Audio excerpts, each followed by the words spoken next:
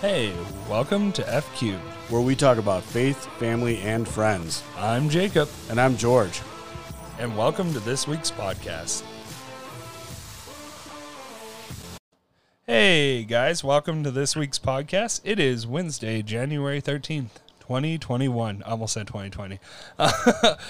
This week So we have a special guest, Kurt DuBois. Did I say that right? Well, I'll forgive you. No, it's actually Dubois. But DuBois. if you Yeah, I always mix it up. Talk to anybody in my hometown that knows me growing up that was Dubois. And so, if you want to, we'll just jump right in. What do you do? What are you doing now? How did you come to Christ? That kind of thing.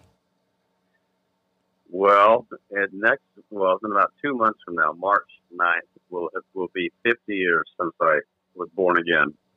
And Woo-hoo. So I got saved when I was negative 5 years old. No. I got saved at 16 in the Jesus movement in San Diego, California. And so up to that time, at 16 years old, I'd already had a police record.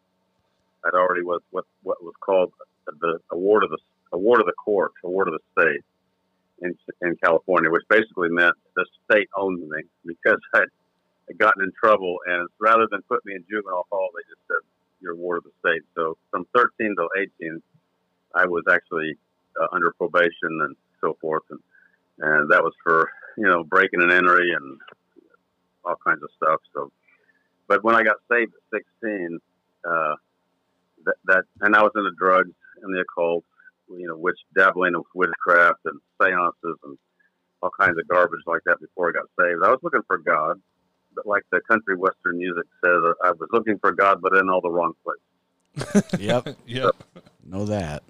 I was raised in a particular church where we had lots of stained glass windows and statues, but, I went through all the rituals, but I didn't have a relationship with God. So I knew there was a God, but the church that I was in was, there was no power there.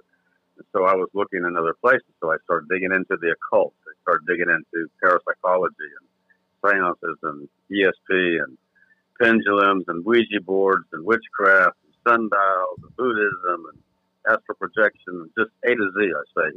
Astrology to Zen, I was trying to find God. And so at 16 years of age, on March 9th, I finally came across some Jesus freaks, as we used to call them, in a place in San Diego. They met in a house, and that's where I gave my life to the Lord. That's awesome. Wow. 50 years. Yeah. That's awesome. So at 16, you already had a record. Yeah. What led you to that point? How did you get involved with the Jesus people in San Diego there? How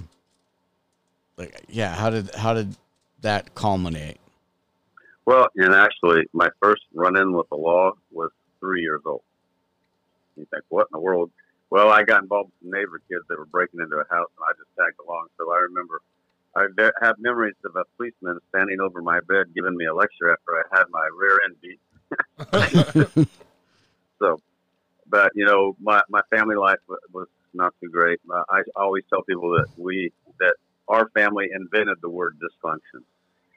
And so my mom and dad were physically fighting in front of us, fisting it out, hitting one another, cussing, threatening divorce. My older sister, whom was 10 years older than me, so I really didn't know her that much when I was growing up, she ran off and married a Hell's Angel. My brother was 5 years older than me, and him and I, got along all right, but he went into the Navy, was overseas. My dad was overseas a lot. My mom was a nurse, so she went to school at night and worked during the day. So, it wasn't a really great family life. And so, even by the time I was 13 years old, I was already just doing things, getting into, drugs and drinking and sexual things and all that stuff. And so, still going to church all that time, we were C&E Christians, Christmas and Easter, do the thing, Christmas and Easter. But, these Jesus freaks. So leading up to that, because I was searching in the occult and all these things, and having spiritual encounters, which I can tell you there is a spiritual world out there, but I knew that the spiritual world was real, but I just didn't know how to I didn't know how to contact God. So that's why I dabbled in all that stuff. And so I was searching for God. I even tried reading the Bible on LSD. You know, not a good idea. I can tell you right there, not a good idea. also, don't go to Disneyland on LSD either. I can tell you that. But I just hope you started with Revelations. you know, I actually did, which was the wrong thing to do because it freaked me out. So, but through all of that, there was a chain of events that God set up. One is I came across a track, one of those little chick tracks, which, you know, I don't even necessarily agree with everything the guy his theology, but there was one track called "This Was Your Life," and it got me thinking about Judgment Day and hell. You know, so that scares the you know what out of me. Then on February 9th, 1971, we had a 7.1 or 7.2 earthquake that hit the Los Angeles area. Of course, in San Diego, we got really shaken up, and there was bridges that had collapsed, and some people were killed. And I remember sitting at the dinner table there, the breakfast bar there at my house with my parents when that hit, and it scared the fire out of me. I mean, it felt like the house was going to come down, you know. So we live out here in Oklahoma now where we have to dodge tornadoes, but earthquakes, when an earthquake hits, the whole ground shakes for hundreds of miles, and there's nowhere to run. So it really scared me, you know. And I was used to, go ahead. We just experienced that, what, a year ago? Almost a year ago. It was, I think, our very first podcast. The first week we did a podcast, there was an earthquake, a tornado, 6, right? 5.7, I think. Yeah. And then the pandemic. Yeah, we had all that hit at the same time. Well, that earthquake, like you said, it's an experience that you're like, there's no running from it, and like we woke up and the walls were moving, and I was like, what in the world is happening right now? It was the first one. I'm from Illinois, so we had like some minor earthquakes there, but nothing that I ever really felt, and definitely not like this. You know, you knew there was something happening. Yeah. And then the aftershocks are like 4s and stuff, and you could really feel them. Yeah.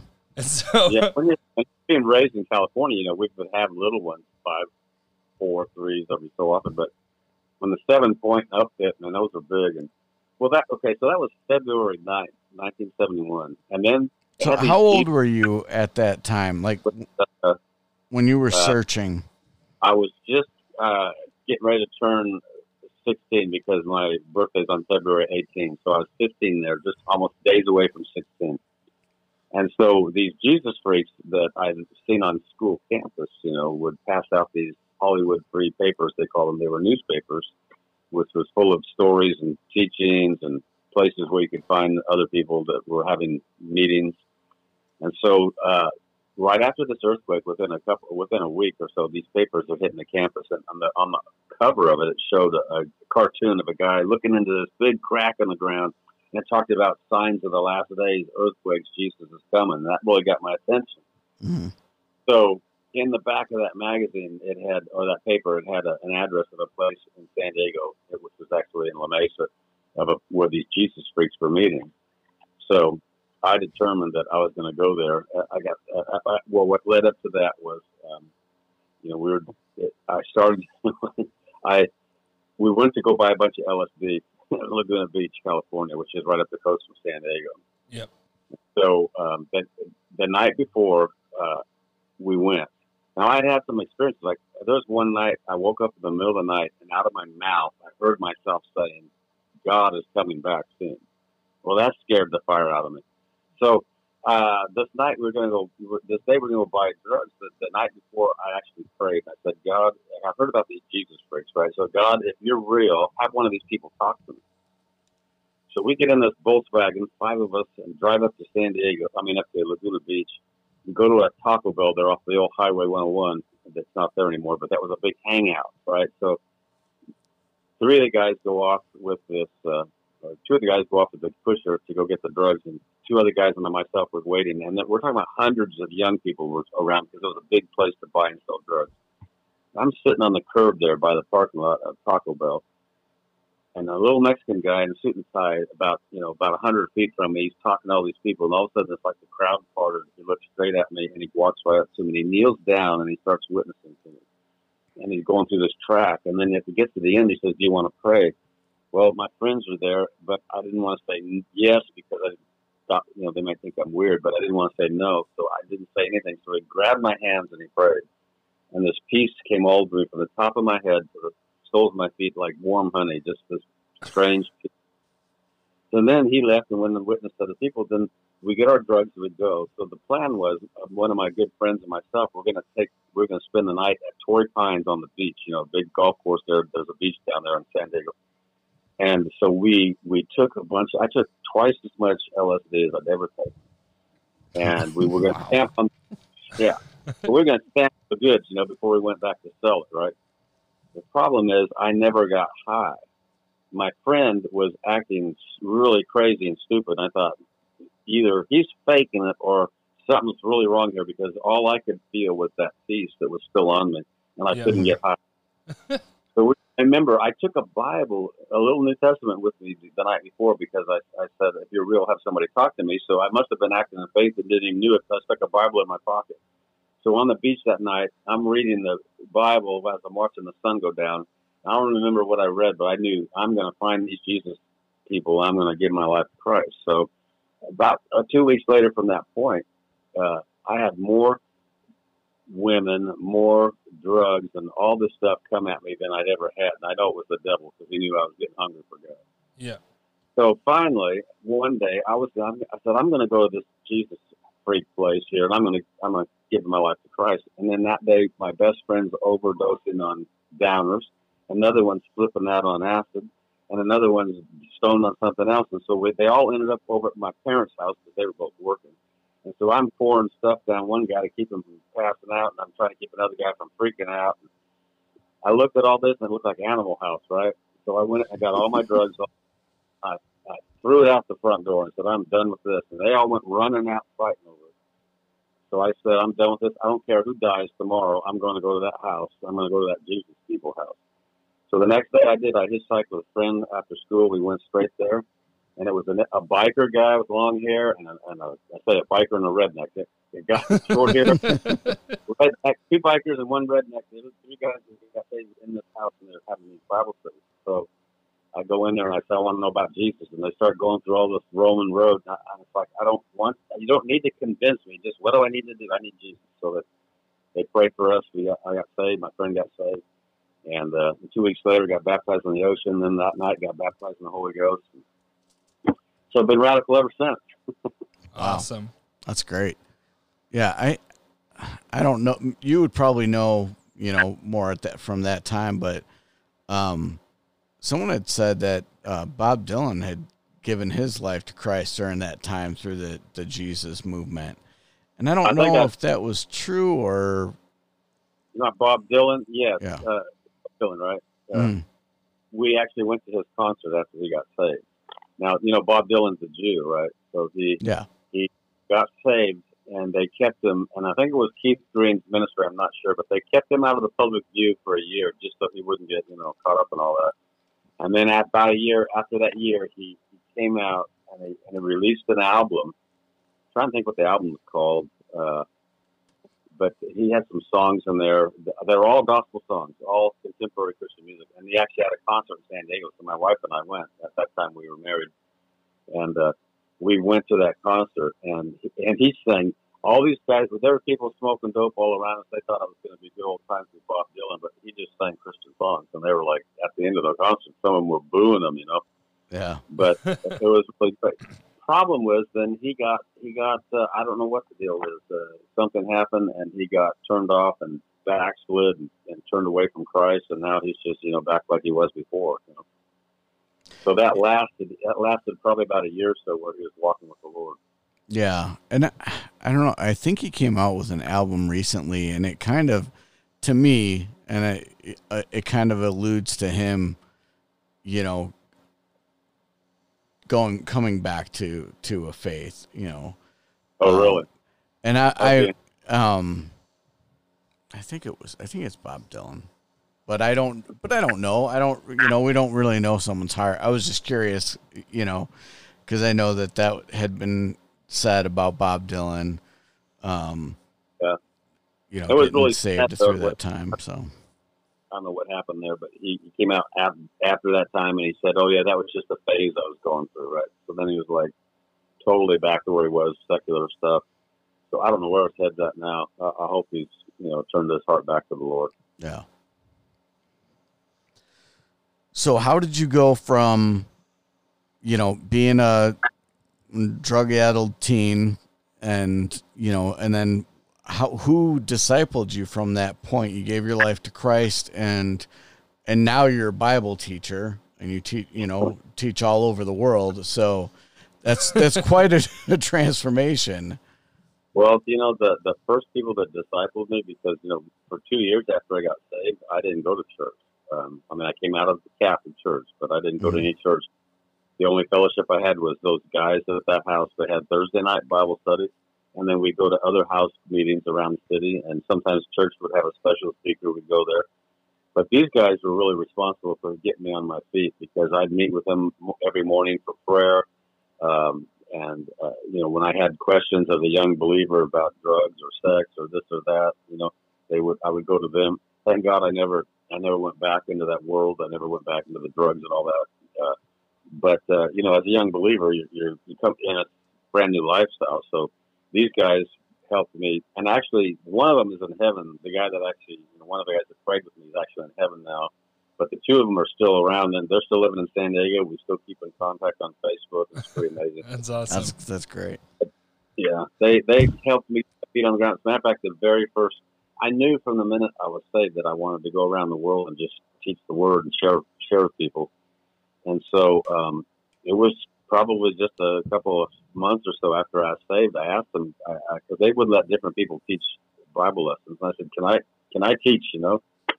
And they said, okay. So since I came out of the lifestyle I came out of, the thing that's been on one of the main themes of my ministry and my message has been the authority of the believer. Mm-hmm. And so I was studying C.S. Levitt and some other things at that time about, you know, authority and power of the devil. And my first message was that, you know, power over the devil. And I sat on a piano bench, and, you know, one of the guys was on one side and the other guy's on the other side. And I'm trying to teach, you know, and I'm mispronouncing, you know, I called Galatians, Colossians, and Corinthians, called Corinthians, and, you know, and people were laughing, and they're going, that's okay, you know, let them go, you know. And so I did the best I could, which is probably not very memorable, but that was my first message, was on the authority over the devil that Christ gave us, that he defeated the devil and how we resist the devil and all that. And then from there, you know, just more opportunities came. Of course, we always did street ministry, going out to the beaches and the streets and you know, juvenile hall, that kind of stuff, and share the gospel, share with people. And then more opportunities to share Bible studies. And from there, you know, it just continued to grow. I just had a burning in my heart that I need to share the word, you know. Mm-hmm. Hallelujah. So before we started, you said you've been to 50 countries? Yeah, it's over 60 countries now. I'm not sure exactly, 61, 2, 3 or something like that. So my very first country was, and listen, my brother he got saved in the Navy, and so he went to YWAM and OM, Operation Mobilization. So he was going around the world on these ships, you know, and he'd go to Muslim countries and this and that. He'd come back and tell me all the things they're doing. So he was always the one that was geared towards Christians. I didn't really necessarily have a desire to go overseas. I just knew I just wanted to go share with people, go around the world or whatever. But the interesting thing is that, back in 1986, Patsy Camenetti, you might know, who got married with Patsy Bierman. Well, we had a Christmas party across from our house, and we all were there, and she was there. And to make a long story short, somebody had the great idea to pray before that we all went home, so it turned into a prayer meeting. And then she all of a sudden calls me out and has a word for me, and she says, "Your vision's too small. God has a bigger vision, you know." And basically, God was telling me, "I'm waiting on you." And I was sitting around waiting on God, you know. But I got that word. It's like, okay, God, then if that's what's going on here, then I'm just going to go. And if you don't want me to go, you better stop me.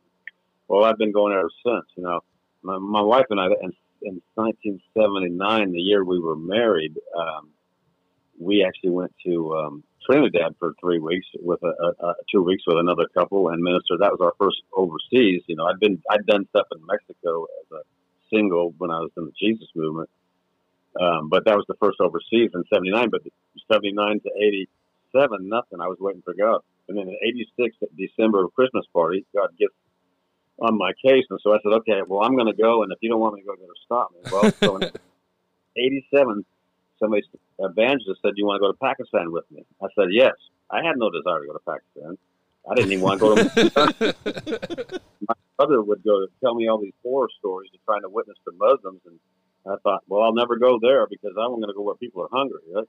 But after God dealt with me, first thing that came up, "You want to go to Pakistan?" Yes. I didn't even pray about it because I knew that.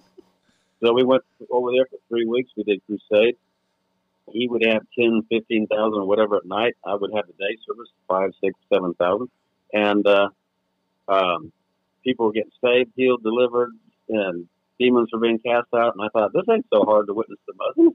You know, when the signs and wonders are flowing, then it's easy. But from 1987 to this day, every year I've gone overseas 1, 2, 3, or 4 times. And only a handful of times, maybe 4 times, that God ever stopped me from going somewhere. He said no. And there was usually, like this year, I was supposed to be back in Mongolia for my 4th time. But last year in December, in 2019, I was supposed to be there in 2020. So in 2019, it's like, he said no. So I said, I don't feel God wants me to go. Well, of course, COVID broke out and you know, we wouldn't have been able to get in there if we wanted to. Actually, I was in Zambia when COVID hit with a team from Rhema, and that was a whole miracle how we got out of there because all the flights were shutting down, the borders were closing, and you know, God literally got us out of there on the last flight out of South Africa. So it was amazing. Yeah, I know someone that was stuck in Peru for a little bit because of the when COVID broke out. Went there before anything was happening, and then while they were there, they started shutting things down. Yeah. But she, you know, and I think the government ended up paying for their flight back or something like that, you know, to get them back. But that was just crazy there, you know, like, so yeah. I couldn't imagine being stuck in Mongolia. You're like, oh man.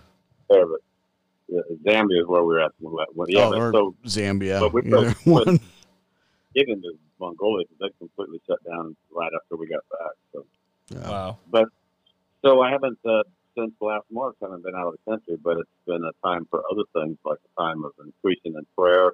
You know, getting some things done with my books, getting the audible book done finally on my book, and just so it was sort of like, you know, when Paul went to prison, he was able to write the New Testament. If he never got thrown in jail, he probably would never wrote it. Yeah. Right. Okay. So this turned out to be a blessing because I was able to get a lot of things done and stuff. So I hope to be cranking up some international stuff later this year. But right now we've been doing stuff locally, you know, just going around different cities and stuff. Yeah. You said you've been doing some teaching online though. Yeah, I taught twice, 2 different seminars, a seminar and then a class in Singapore, and then I did a class in Ukraine. And I'll be teaching an online course in Ethiopia coming up here. Actually, that one's going to be pre-recorded, so I got to get 20 hours ready to send them. So, yeah, you know, God's opened up some opportunities to do that. So we're still touching the world, even though we're stuck here in Oklahoma. That's great. That's awesome.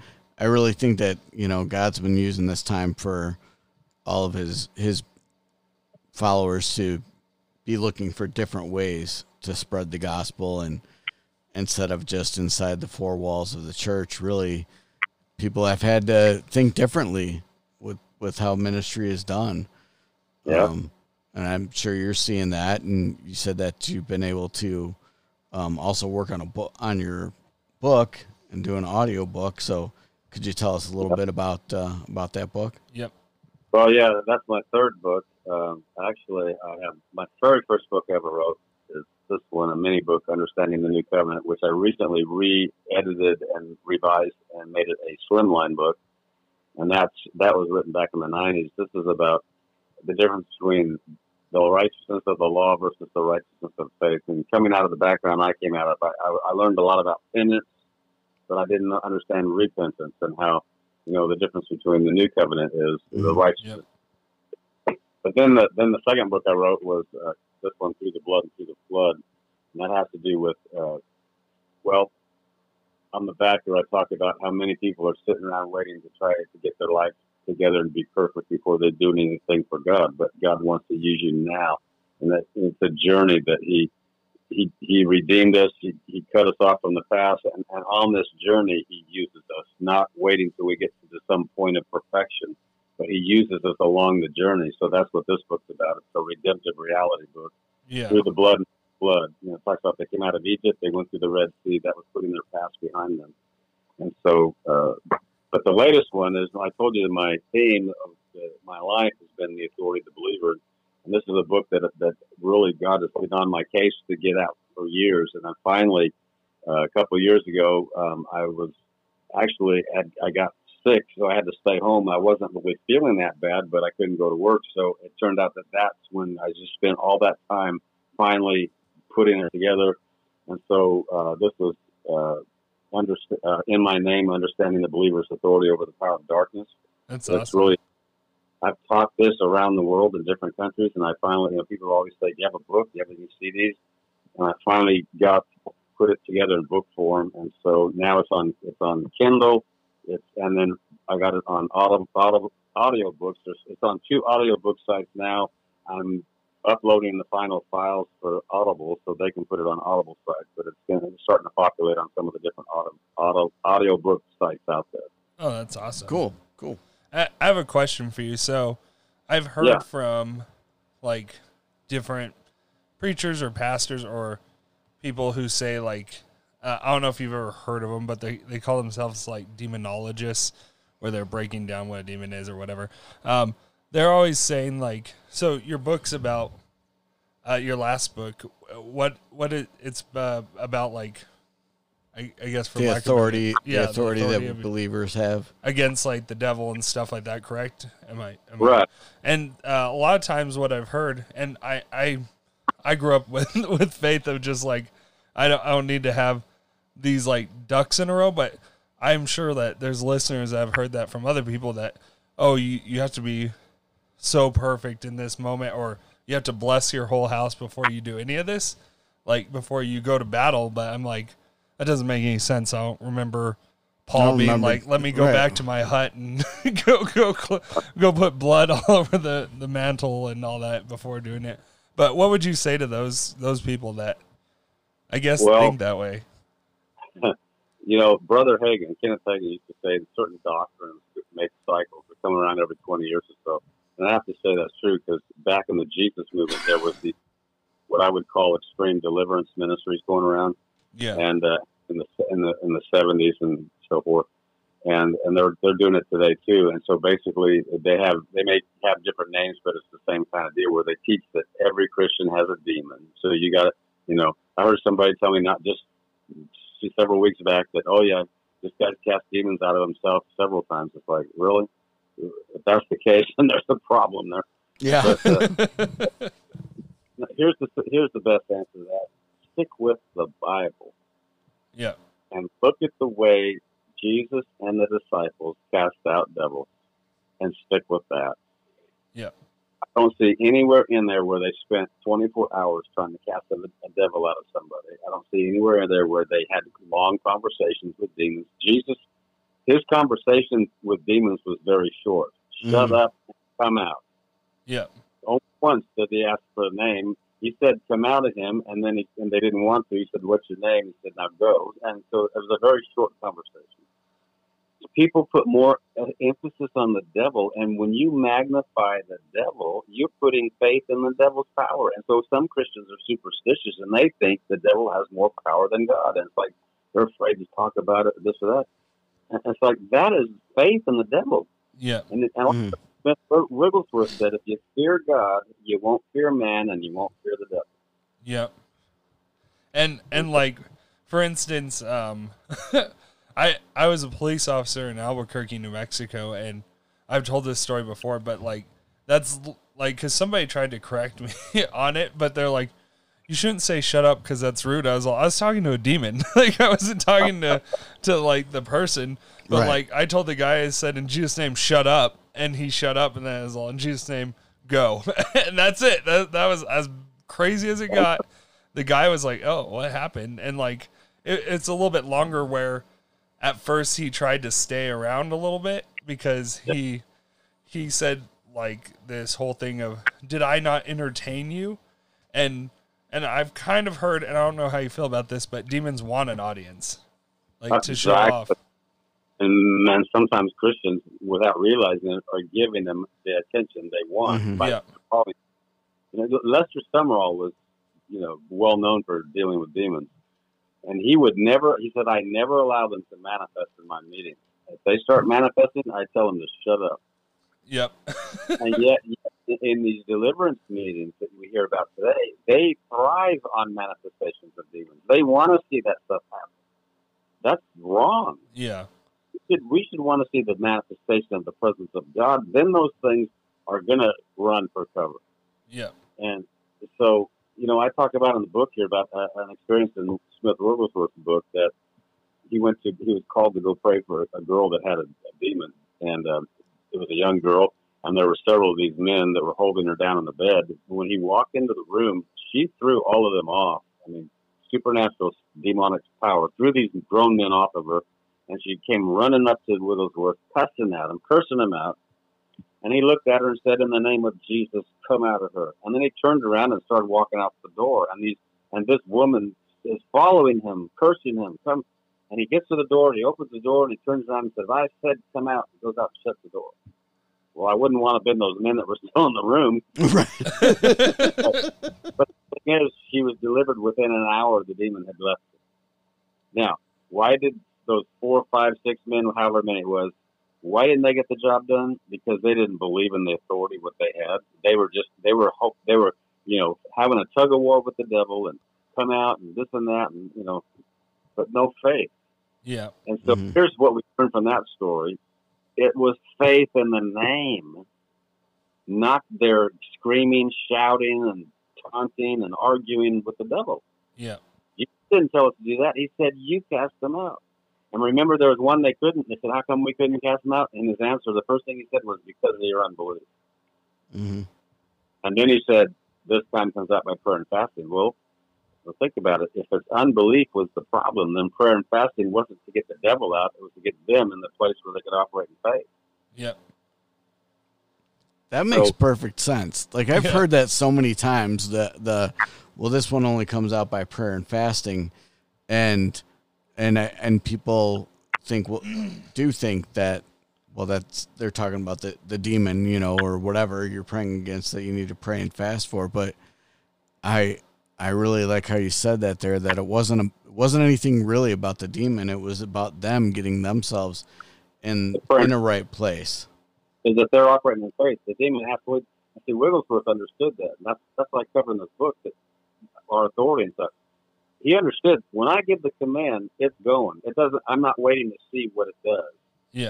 I've given the orders. Now I'm leaving. I got other things to do. That thing has to leave. And it was the faith in the word that worked. The thing had no choice but to leave. Yep.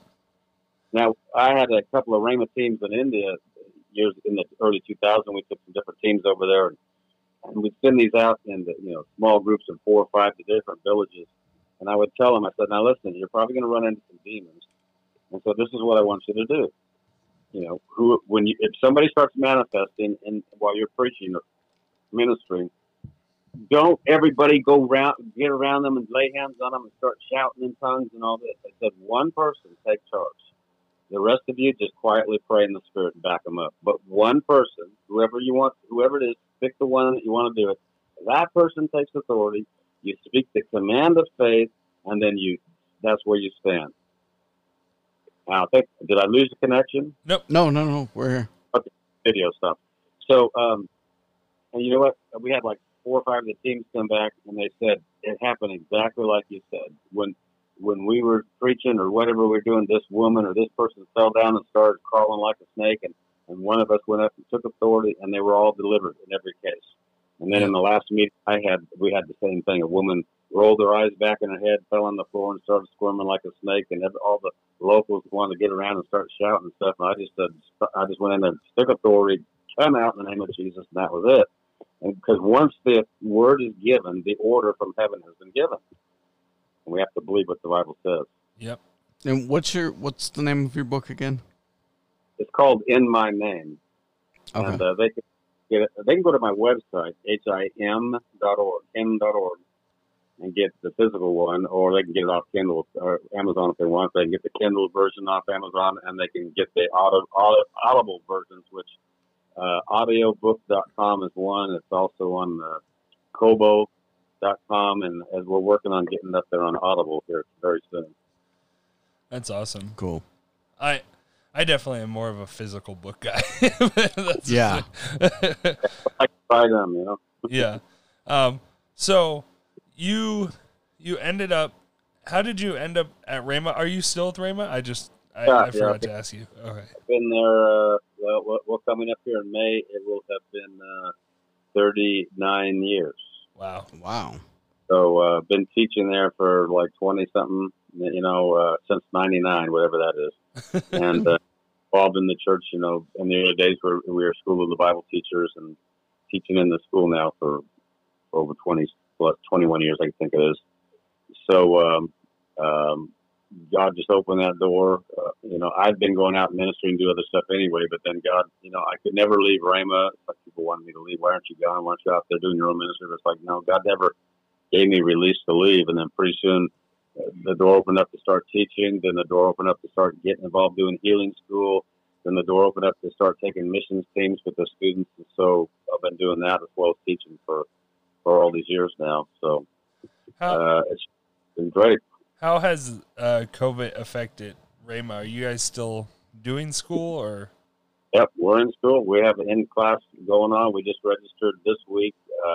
Today, actually, we're in the middle of orientation for what we call the spring intake, so more students coming in January. So we took a very slight hit, but I was surprised we didn't lose hardly any from what we had last year. Wow. And, you know, we have protocol we have to go through, you know, to take your temperature and wear a mask in the hallways, but you can sit in class without it. And you know, so things are going good. That's awesome. That's great. Yeah. Yeah, here in Utah, it's a little bit more open than than other places. Yeah. Thank God we're in Oklahoma, not in California. Yeah, for sure. That's why we're like, because we get students from California that live with us, and they tell us, like, we went to, it was my birthday a few days ago. We took a girl to eat at a restaurant, and she goes, I haven't been to one of these in a year. And I was like, welcome to Utah. Yeah, that's what I tell Californians. Yeah, come out here where there's freedom, but leave your California thinking behind. Come out here where we're free. Yeah. Yeah. So, you've written 3 books. You've been at Rhema. You've traveled to over 60 countries. So what's next? Well, good question. You know, like this year with not going overseas much, it's given me some chance to get some things, you know, lined up, and been doing some radio interviews, and actually right before COVID hit, I had couple of TV stations lined up to go in there and talk about my book, but since all that hit, we have to reschedule all that. I still plan on hitting the road again, going overseas as soon as we can, and then itinerate in the States and keep on going that way, and whatever else the Lord has for us. That's awesome. So I do have a question, because you said it's kind of like a cycle where things come around and stuff. And so something new that probably isn't new, which I never paid attention to, is this new group of Christians called Progressive Christians. Have you heard about them? Yeah, well, tell me what your thoughts are. I mean, so We used to call them liberal back in the day. Let me tell you something. On Facebook, you can see all kinds of stuff on Facebook. Yeah. Usually a lot of this stuff was kept in the corner, but now on Facebook or social media, every crazy has a worldwide audience. So Yeah. all these false, crazy doctrines are propagating everywhere. But let me just tell you specifically, there's a group of so-called liberal Christians, progressive Christians, which is actually a group that's funded by a guy named George Soros. You heard of him? Yeah. No. George Soros. Yeah, I've heard of him. Yeah, he's a billionaire, Oh. atheistic, Yeah. liberal, Okay. Black Lives Matter, and Antifa and all that. He's into social engineering, trying to interfere with different nations. He's not liked by a lot of nations, but he meddles. He meddles in our elections and all that stuff. So he has seen the political force and the influence that the church has in America. So what he's tried to do, he's funded these groups of progressive, so-called liberal Christians, liberal evangelicals, they call them, which are supposed to be pro-abortion, pro-gay, all this stuff that's anti-biblical. But they're supposed to be Christians that are all into this stuff. And what they're trying to do is create a false narrative like this. Oh, we can be Christians and have all this stuff too. Don't believe it. It's a lie. A lot of them are fake. They're not even real. Others are just deceived. Yeah. So yeah, there like the internet has been good for us in a lot of ways, because I think maybe I talked to you a little bit. Like, some of the guests we found have been on TikTok, which is like the video app thing, and it's been really good.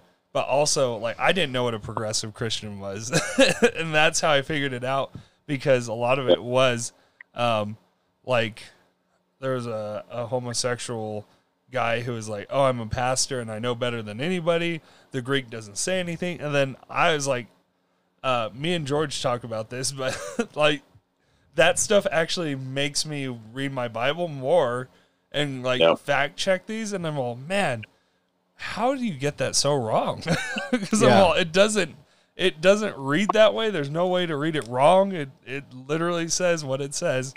And one of those guys who's well known, trying to tell us what the Hebrew says, that it refers to young boys and not men. And, I've been studying Hebrew for 7-8+ years now. Took a couple of Hebrew courses at Hebrew University. And I went and looked up that word. It's not the word that he was saying. It's not the word for young boys. It's the word for men. Yeah. Not supposed to play with another man like you do a woman, So it's very plain. So, yeah, they twist the scriptures around. Like Peter said, they twist the scriptures for their own destruction. Why?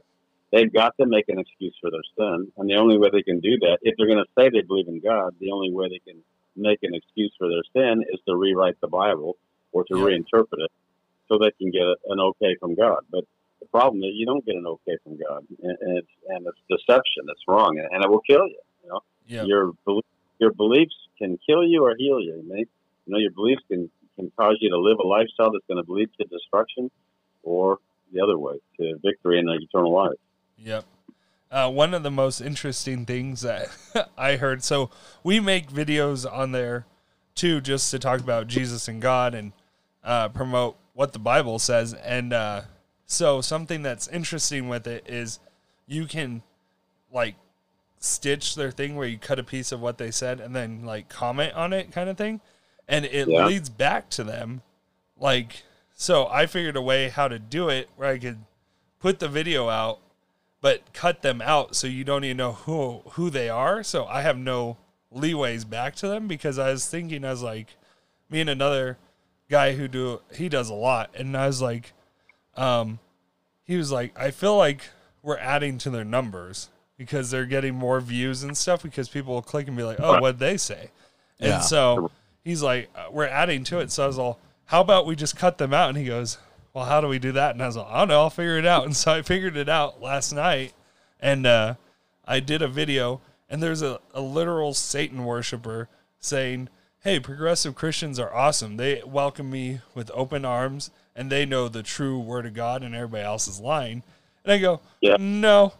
And I think I went to the verse that talks about, oh, they'll hear, they don't want to hear sound doctrine. They want to just take whatever their itching ears want to hear. And somebody commented, and they're like, well, that's what all Christians do. And I go, Hey man, I read that straight from the Bible. I was literally holding the Bible in my hand. That's all. Right. There was no interpretation. That was the Bible. Now is the time for Christians to speak a strong, steady word in love, but without compromise. Yep. We need to push back. We can't just let this stuff go on. We need to stand up and push back with the love of God, but with the firmness of the word.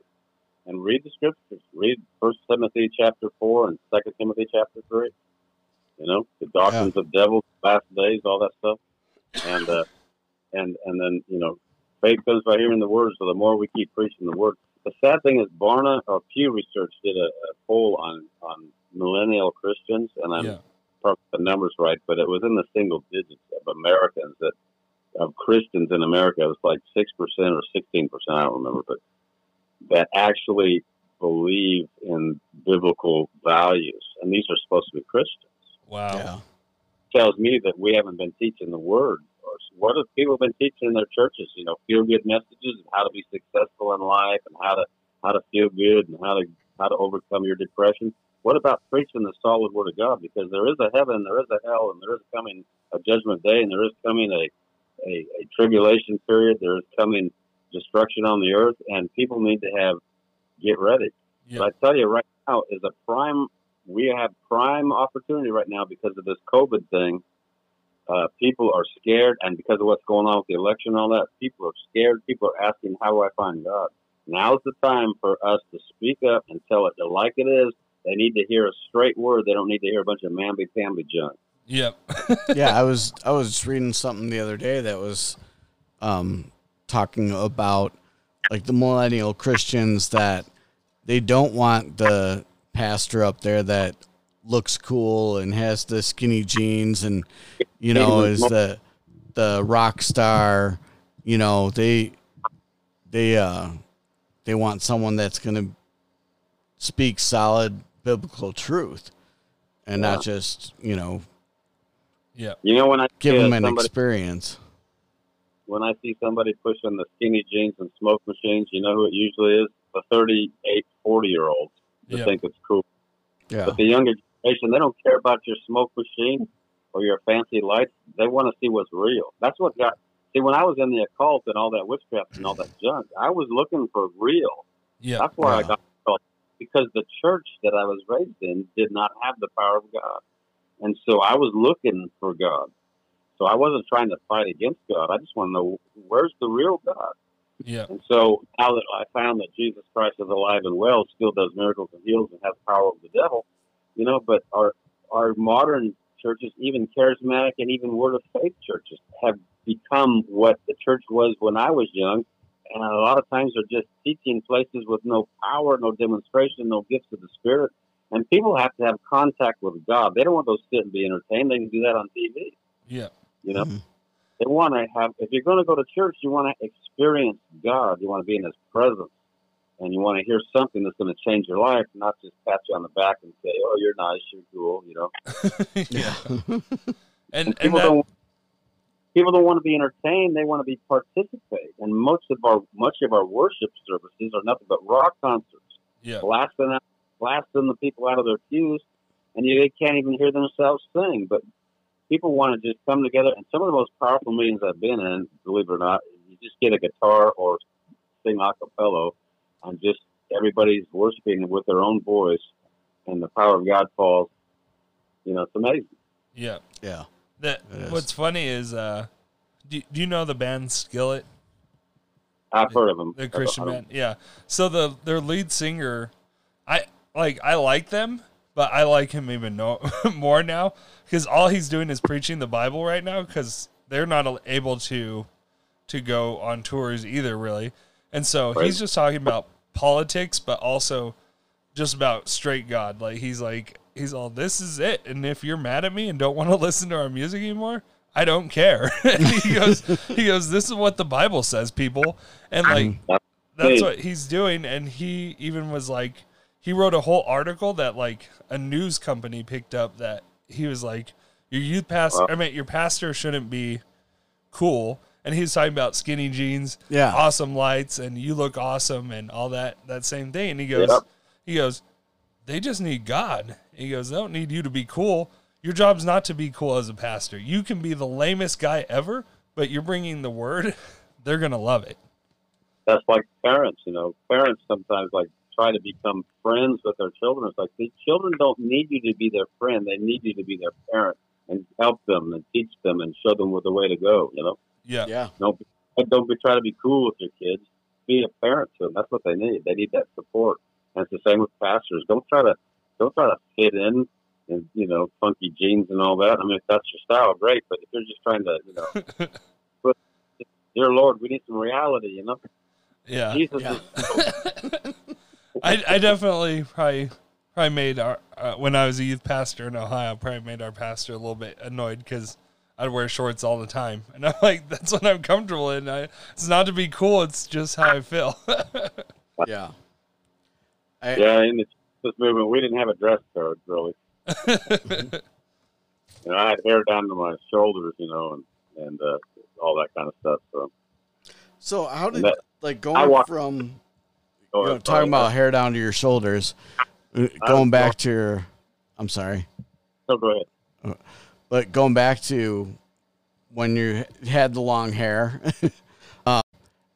how did you go from like getting saved at 16, and then did you go to like how long was it before you went to Bible college and you know started getting really involved in the ministry? Well, see, I never really had this like epiphany where God said, "I'm calling you to the ministry." When the minute I got saved, that's what we did in the Jesus movement. It's like, hey, you know Jesus, now go tell somebody else. And so we just go out on the streets, on the beach, whatever. So I never had this thing of, oh, I feel called to the ministry. Matter of fact, 2 years after being saved, the Lord led me into a Southern Baptist church because I needed to get some basic Bible training just from the normal salvation stuff. And I was like walking into another planet because, you know, I came into a church situation where now these young people were carnal as all get up.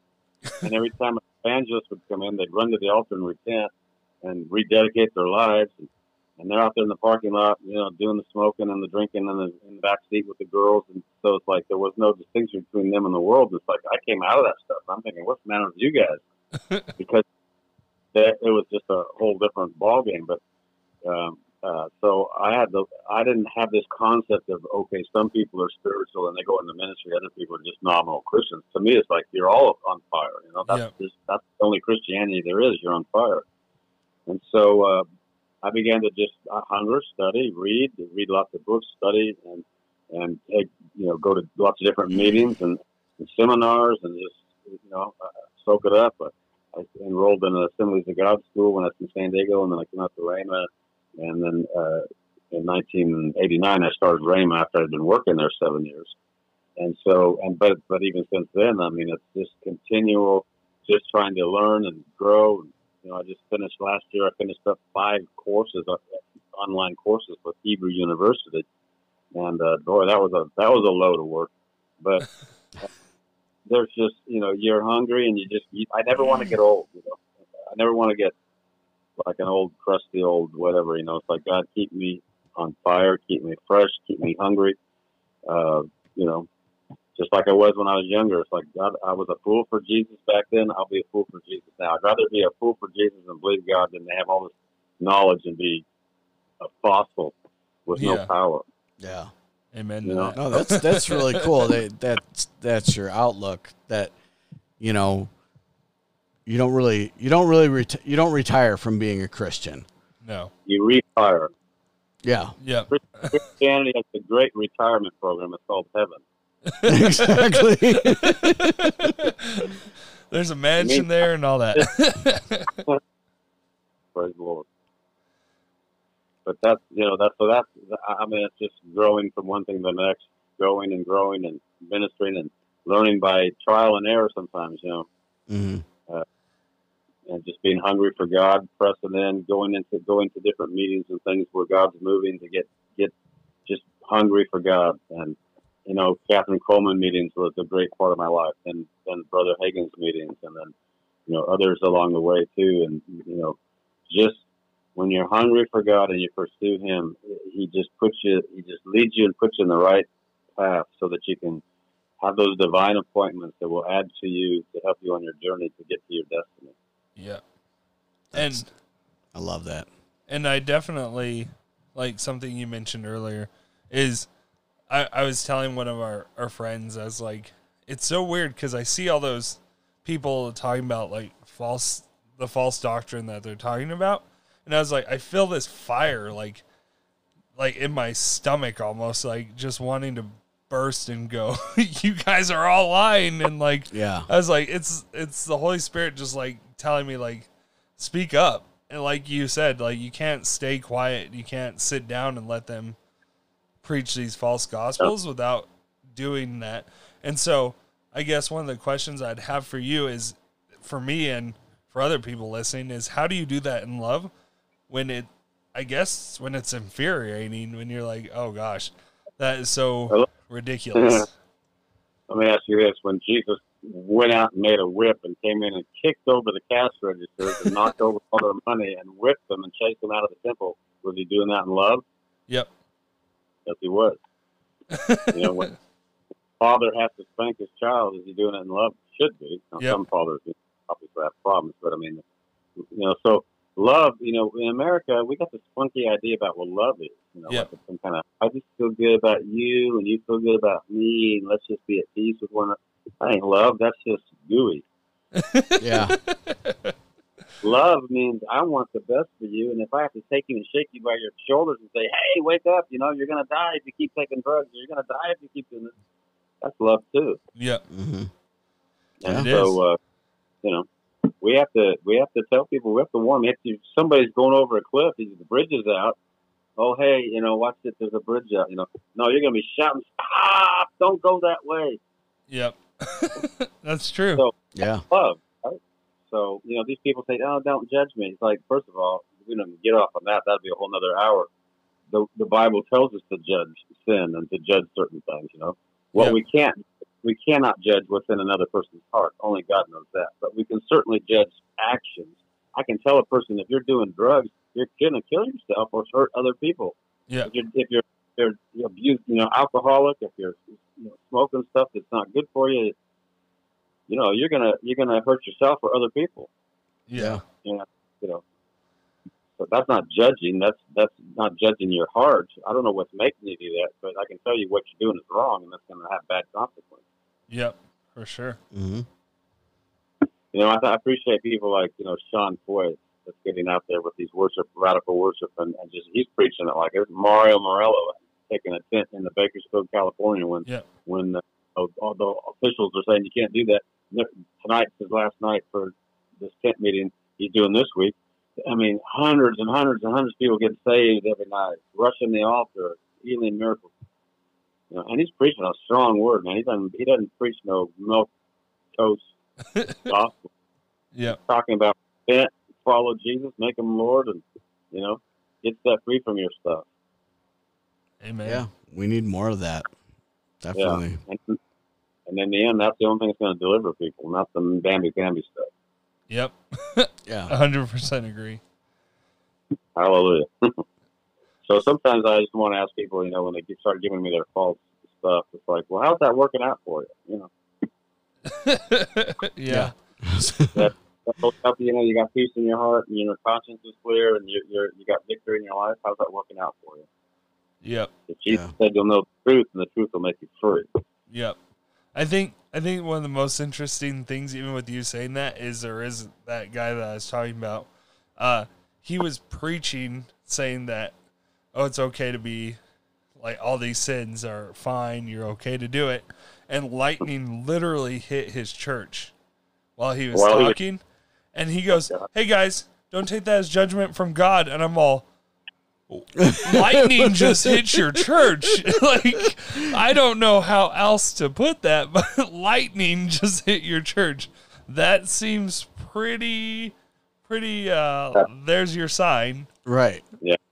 And that's if the you're mercy. going to take that as a sign, like, I would think you know what? I think I need to change this message. You would think that would get their attention. Yeah. That's like Yeah. that one politician. I don't know if it was Canada or U.S., but just I think it was a Canadian election just like last year. This politician was out there outside speaking, said, "And if I'm not lying, then God's going to strike me dead and lightning would come."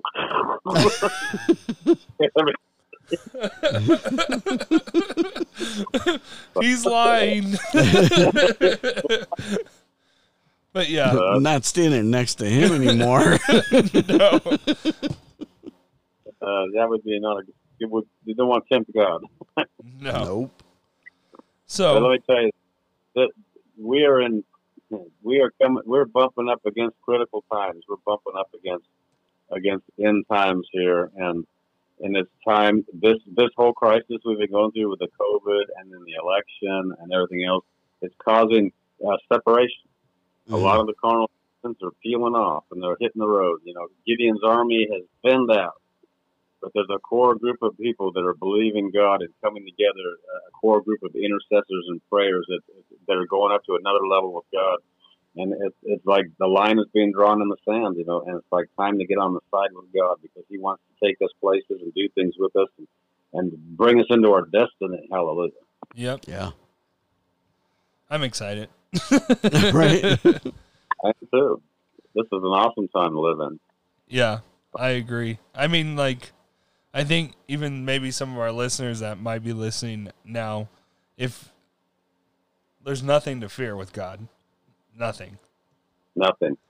And so just know that whoever's listening to this, that if you're teetering on whether you're going to ask God into your life or not, this is your opportunity. Because if you're driving in your car right now, you might not have that opportunity 10 minutes from now or 10 seconds from now. Right. Yeah. Every Amen. moment counts. And Yep. you know, heaven is not just a fire escape. Yep. God doesn't want to just save you from hell. Hell was never even created for men. It was created for the devil. Yeah. God has a destiny and a blueprint for all of us. That's Psalms 139, and says all the days of your life are written in a book before even one of them came into existence. And yet, the Bible says at the end that we'll be judged out of books according to our works. So He's going to match up what we did with what His intentions and His plan was. And so God does have a plan for each of us. But it starts with Jesus. He's the door. When you give your life to Him and come into fellowship with God, and we, you know, through what He did, He takes away the shame and the guilt. You know, we talked about authority. One of the things I talk about in the book is the necessity of understanding the blood of Jesus. Our authority, our righteousness, anything we have from God is not based on how good we are. It's based on what Jesus did, and we believe it. And then He changes us from inside out. And so God is patient with us. You know, He works in us. The Bible says that Him working in us, causing us to will and do His good pleasure.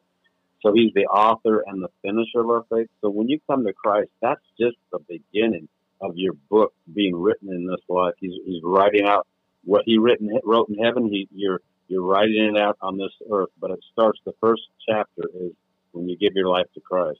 And then the destiny has, my goodness, beyond what you could ask or think, what God will do with you when you trust Him and follow Him. Yep. Yep. Yep. Man, that's good. That's just so good. Praise the Lord. So something I didn't tell you that we do on this podcast is that we put our guest on the spot and say, I feel like this is a good spot to stop in, that we actually have you pray us out of this podcast. Okay. Well, good. I would like to just offer this. If there's anybody listening that's maybe like I was, you know, searching for God, but in the wrong places, or maybe you were raised in a church, and believe me, there's a lot of people that are raised in a church, and they're no more Christian than if you were born in a barn making your car, you know. So, you know, the thing is, it's not being raised in the church or out of the church. It's not religion. It's, do you know Jesus Christ personally? Because He is alive. He rose from the dead and is alive and is going to come back soon. But in the meantime, His Spirit is here to minister to you, to come into your life. When you say, Jesus, come into my life, that's the Spirit of God will cause you to be born again. and to come into the family of God. So Amen. if there's anybody out there that you want to, I don't care if you've been raised in a church or not, but you're not even sure if there is a God, or if you'll go to heaven when you die or whatever, or you think you might go to heaven just because you're not a mass murderer or something. That's not the point. The point is we all had sins staining us that we can get into heaven until that was taken care of. And Jesus is the answer. He took care of that. And when you put your faith in him, he forgives you and cleanses you of your past. He brings you into the family, and he causes you to become a brand new creature in him, and he begins to then take you on your journey of destiny, and that you will end up one day with the rest of us in heaven, in the glory of God. Hallelujah. So let me just say, if you want this, you can do a similar prayer to what I prayed that day when I was 16 years old. I vowed my life. So repeat after me. Say, Jesus, I believe you are the Son of God, and you came into this earth to save sinners, and you died for my sins and paid the price, and you rose again from the dead on the third day. And so now I ask you, Jesus, you are the Lord, and you are the Lord of my life. Come into my heart. Be my King and my Lord. I give you my life. You are my life. Hallelujah.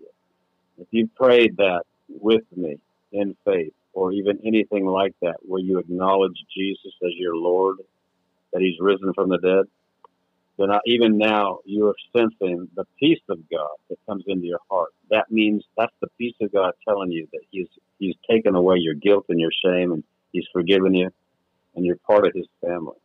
And so that is the beginning of your destiny being fulfilled in this life. And there's so much more. You need to learn to read the Bible. You need to get into a good church or a place of fellowship where they're going to teach the Word of God, not some mamby-pamby stuff to make you feel good, but teach you what the Bible says to help you grow and become strong. Amen? Amen. Amen.